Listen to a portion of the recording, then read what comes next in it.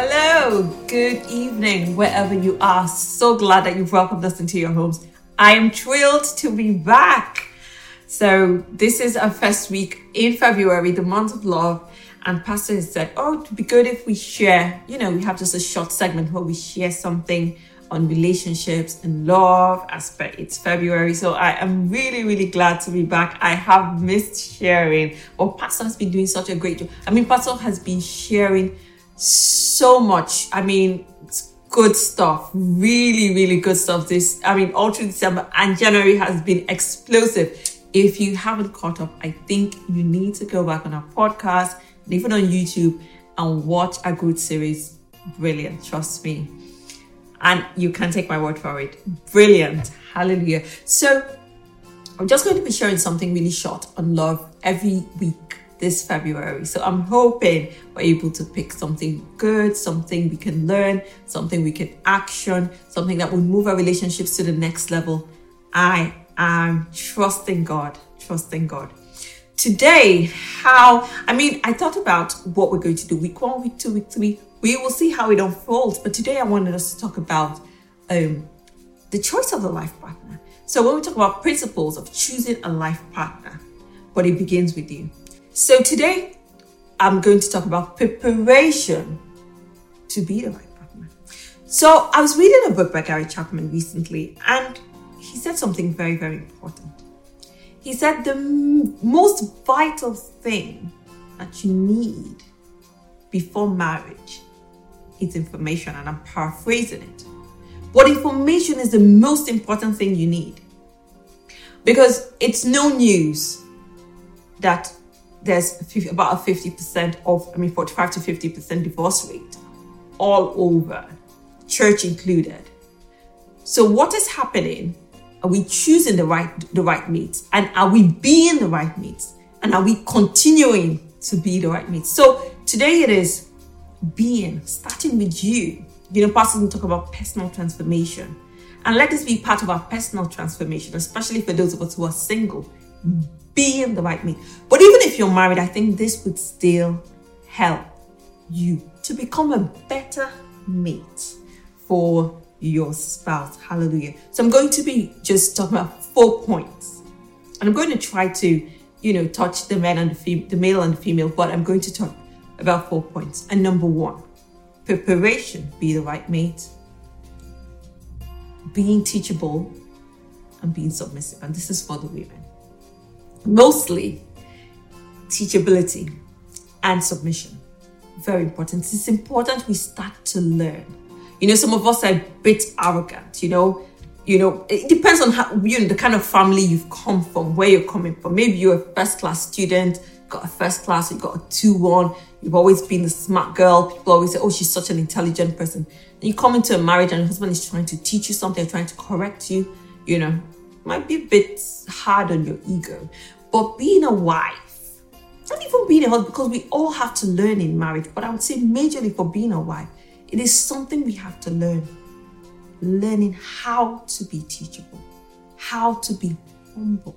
It takes a lot of humility to learn from someone else, who may even be your mate, who may even be younger than you. But you learn. And what's important, you're learning his way of doing things, because we're trying to respond to our spouses the way they want to be responded to. So he's teaching you the way he wants to be pleased. He's teaching you the way he wants to be obeyed. He's teaching you the way he wants to be respected, because men value respect, and respect means different things to different men. For some men, if you don't greet them in the morning, that's disrespect.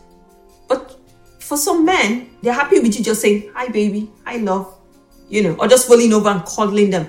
That for them, that's fine. You don't need to say good morning, sir. But for some people, you have to say good morning, sir. That's respect to them. So you have to learn. Hallelujah. You have to learn how that person wants to be treated. So learning, bringing yourself down. And that's not demeaning yourself. That's not having low self-esteem. We've talked about this before. Just be humble to learn. And it is a heart attitude. Hallelujah. I think it goes in tandem with submission. You learn how to learn. Yeah. Just learn how to be teachable. So I think one of the easiest ways to do it is be accountable to someone. Have somebody who's above you Pack with your boss, with your teachers, with your, learn something. Or with your friends, learn something. When the person is talking, practice listening and taking on board what that person is saying, especially if the person is correcting you. Hallelujah. Okay. The second thing is, I want to talk about is learn how to be a good team player. Marriage is about partnership. So you're learning how to be a good team player. For some people, I think generally human beings are selfish. Most of us, we think about ourselves, what's good for me, what's in it for me. But when you are married, you're now a team. It's now we. It's we. What do we want to do? Where do we want to go? Where do we want to live? What do we want to? So it can take some time, especially if you didn't date for a long time or haven't been a relationship person. It may take some time for you to learn that it's a we thing. But you need to learn how to be a team player. Start to read books on it. Start to think about it. If you work in a team at work, learn how to listen to the other person's ideas and take them on board and share your own ideas and see how they're received. Learn how to be a good team player. Play a team sport, do some card or board games and have, in teams and things like that, and learn how to work with somebody else. Some of us are solo rangers. We're so used to, or lone rangers. We're so used to working by ourselves, being by ourselves, and then when we now get married with that mindset, we feel somebody else is encroaching on our privacy. We feel somebody else is encroaching on our autonomy and things like that. But that is what marriage involves. Someone else is going to come into your personal space. It's going to come into your body even. So we need to learn how to be a team player. So it's one of the second thing I think we should learn when it comes to being the right mate. The third thing I want to talk about is responsibility. Now, this is a big one. Responsibility. And this is for both parties. Marriage is going to come with a lot of responsibility. This is the hard part of marriage, where you now have to be responsible for bills, for school fees, for going to PTA meetings, for locking the doors, you're going to be responsible for a lot of things. You're going to have to think, how are we going to make this work? How are we going to make this money to, last us till the end of the month? How are we going to, you need to learn how to be responsible, how to take up responsibility. This thing needs doing. I get up and I do it. Even when I'm tired, even when I'm not feeling very great, I get up and I do because I have to do it. You may not be feeling well. Let's say the mom, the lady in the house, you may not be feeling well, but your children need to eat. Your children need to go to school. Let's say your husband is away for some reason. You need to get up and take them to school. You need to get up and feed them. You need to get up and cook. Or if you can't, you really, really can't, then you need to make an effort to ask for help and make sure that all those things are done. So it's taking responsibility. And even for the man, one of the problems Adam had when God confronted him in the Garden of Eden was he refused to take responsibility. Where are you? What did you do? It's that woman. He didn't say, we made a mistake. I actually took that fruit and ate it. I knew I shouldn't have done it, but I did it. No, it was until tomorrow. We are still like that, and men are still like that. Something goes wrong, it's your fault. It's your fault. It's your fault. Marriage comes with responsibility, and part of it is me taking that something has gone wrong. I take responsibility for it, even when it isn't directly your fault. But because I am the leader, which leads me to the next point, which is the fourth point: leadership. And Pastor have talked about this, for a bit, and we are going to develop and work on a course for mainly him, but me a little bit, on leadership for young adults. So maybe from 18 to 22 or something like that, they'll go through a course on leadership. One of the problems we have with our young men these days is just lack of leadership.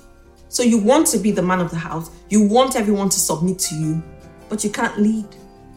You don't even know how to lead yourself. Pastor says it starts with self-leadership. Lead yourself. Wake up in the morning, make your bed, pay your bills, do the things you're supposed to do.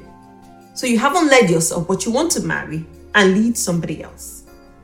So leadership is so important. It's something every young man should learn. Pastor, you speak about it more than I, but every young man should learn, should go through a course of leadership.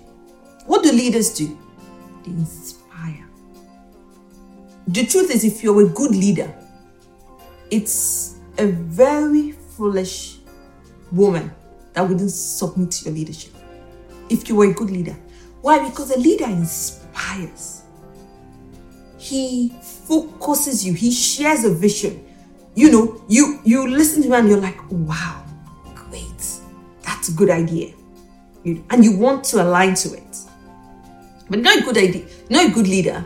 You don't even know where we're going. What are we going to do next month? When next month comes. Okay, no direction, no purpose, doesn't know. As a man, you set the vision. Pastor talked about this before in marriage college. You set the vision. Men see visions. You set the tone of the house. You say, this is the direction we're going. You're the one who comes up with all those plans. The woman, yes, she buttresses it, but you are the major person. So if you learn leadership, you would, I dare say you wouldn't struggle with getting your family, not just your wife, to submit to you, to obey you, to listen to you, to admire you. Hallelujah. So it's something we all need to sit down. And how can you do this? Get a mentor. Learn leadership. Get into a team, become responsible for something, start leading something. You can lead anything. Become, start up something, little projects, whatever it is, and start to learn the ropes. In fact, being a good leader starts from being a good follower. You're a good follower, you're observing the leader, then you can do same. Hallelujah. Mama Children just started reading Acts of the Apostles. And in chapter 1, immediately after Jesus ascended, they went back, did a day's walk back to Jerusalem from the Mount of Olives. And once they got in, prayed, Peter got up. Just got up, set the direction, set the tone, talked about Judas and said, it's time for us to replace him. Leadership. And everybody just knew, this is our leader. We know which way we're going. Pentecost happened.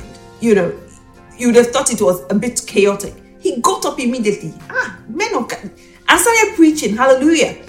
And 3,000 people were won. Leadership is so, so important.